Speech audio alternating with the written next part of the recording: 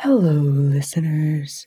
It is midnight in the mountains once again, and I, Julian Glass, am here to settle your nocturnal souls.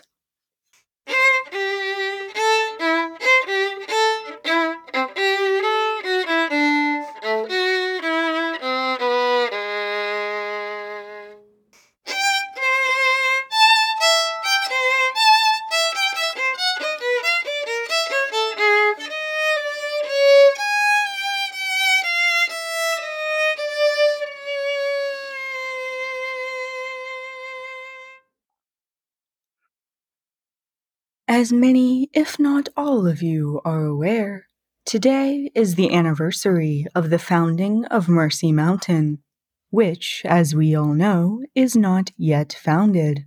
But it will be. I have decided to participate in this little holiday and read out snippets of some Mercy Mountain history on the air. Let's start at the beginning, which is, according to many sources, when white people became involved.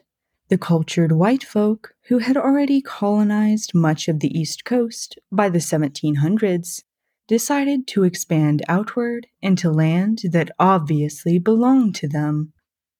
These sophisticated folks gently invaded Appalachia and compassionately attempted genocide against the native peoples who lived and live here, softly seizing the land for their own destructive use. The settling of Mercy Mountain itself next, but let's take a quick look around town. Fire Chief Frank Barnaby was called in to fight an invasion of woodpeckers. He and his firefighters have begun blasting the infested trees with flamethrowers. Go Frank! Meteorologist Janet Gorse is praying to the old gods for the strength to summon a tornado tomorrow. The rambunctious Smiths are all having difficulty settling into bed. They have an exciting trip tomorrow to Camden Park, an amusement park that is miraculously still alive and kicking. For my part, I picked up photography again. I've started with the natural world, taking pictures of plants and landscapes and some animals. My best picture so far is of a sparrow eating roadkill. Let's get back to some history. Mercy Mountain was first settled 200 years ago by a group led by Winston Churchill. Interestingly, this was 1 year after Mercy Mountain Community College was founded, and 2 years after the mountain was named Mercy Mountain.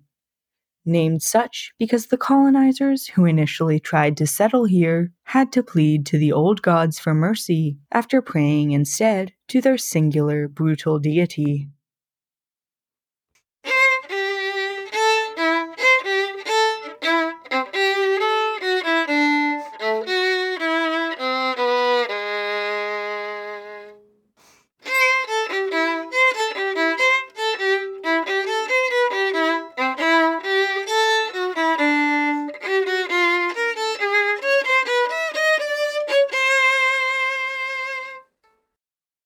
There was an art show in town the other night, listeners.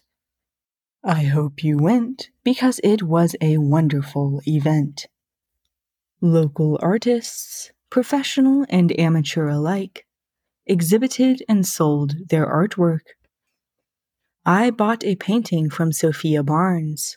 It depicts a secretary eating potato chips as, in the office behind him, his boss devours a bloody assortment of flowers.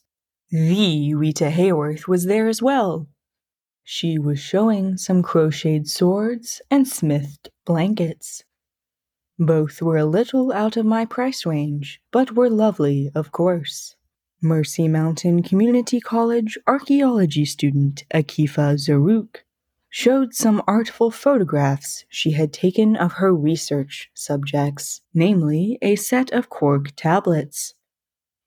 Myself and everyone who gazed upon these photographs went blind for 3 hours, but the skill with which those photos were taken was marvelous. Now for some more history. Fast forward to the Civil War. Mercy Mountain residents abstained from participating in the war, not out of a moral dilemma, but to see who would win so they could side with the victors at the last minute. Sure enough, Mercy Mountain declared war on the Confederacy about 5 minutes before the surrender was signed.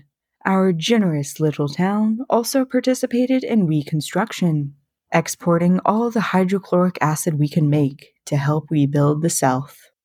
Did you know that in the late 1800s and into the early 20th century, Mercy Mountain used to be much bigger than its current size?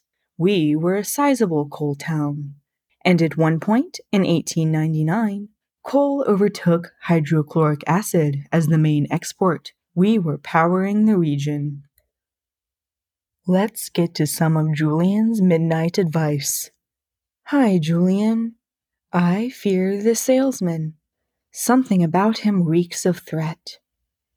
He does not fit in this world, Julian. He is gray.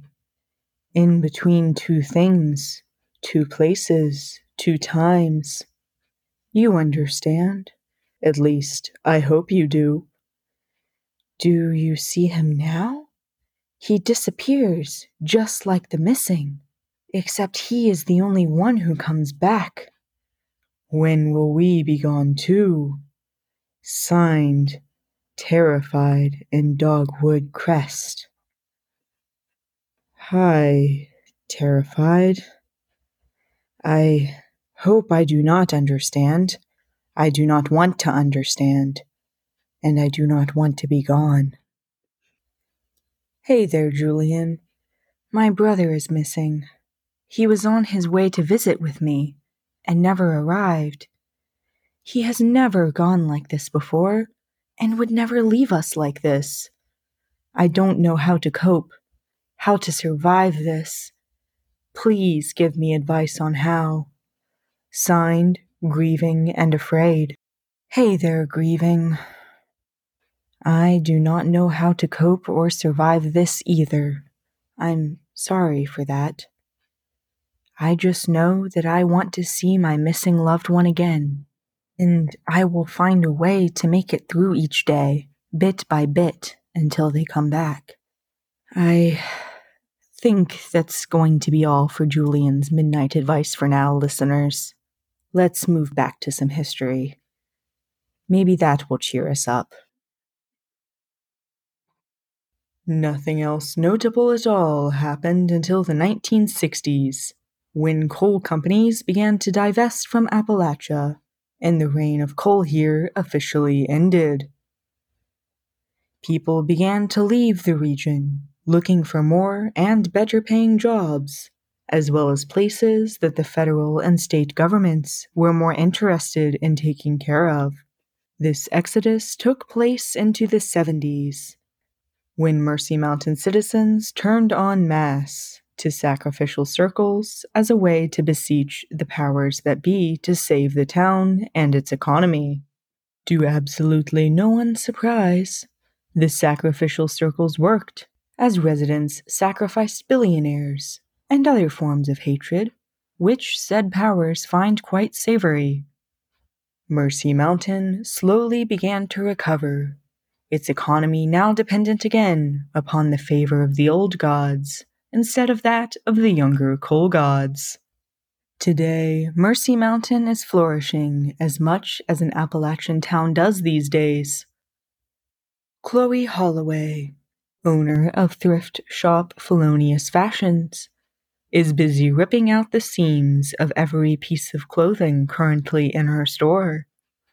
The extraordinarily tall people in red robes, who normally fish for catfish and loose souls in the New River amid the darkness, but now also run El Toro Rojo, are beginning to advertise 2 Tea Tuesdays, where anything on their menu that begins with the letter T is buy 2 for the price of 1 every Tuesday.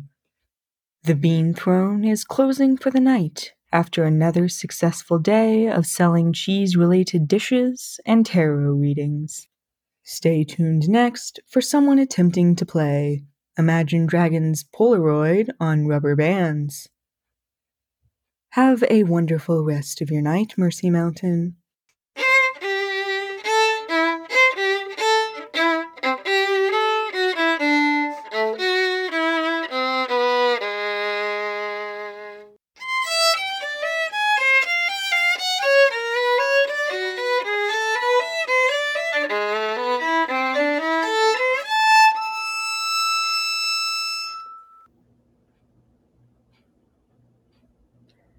This episode was written and performed by Mallory Spencer.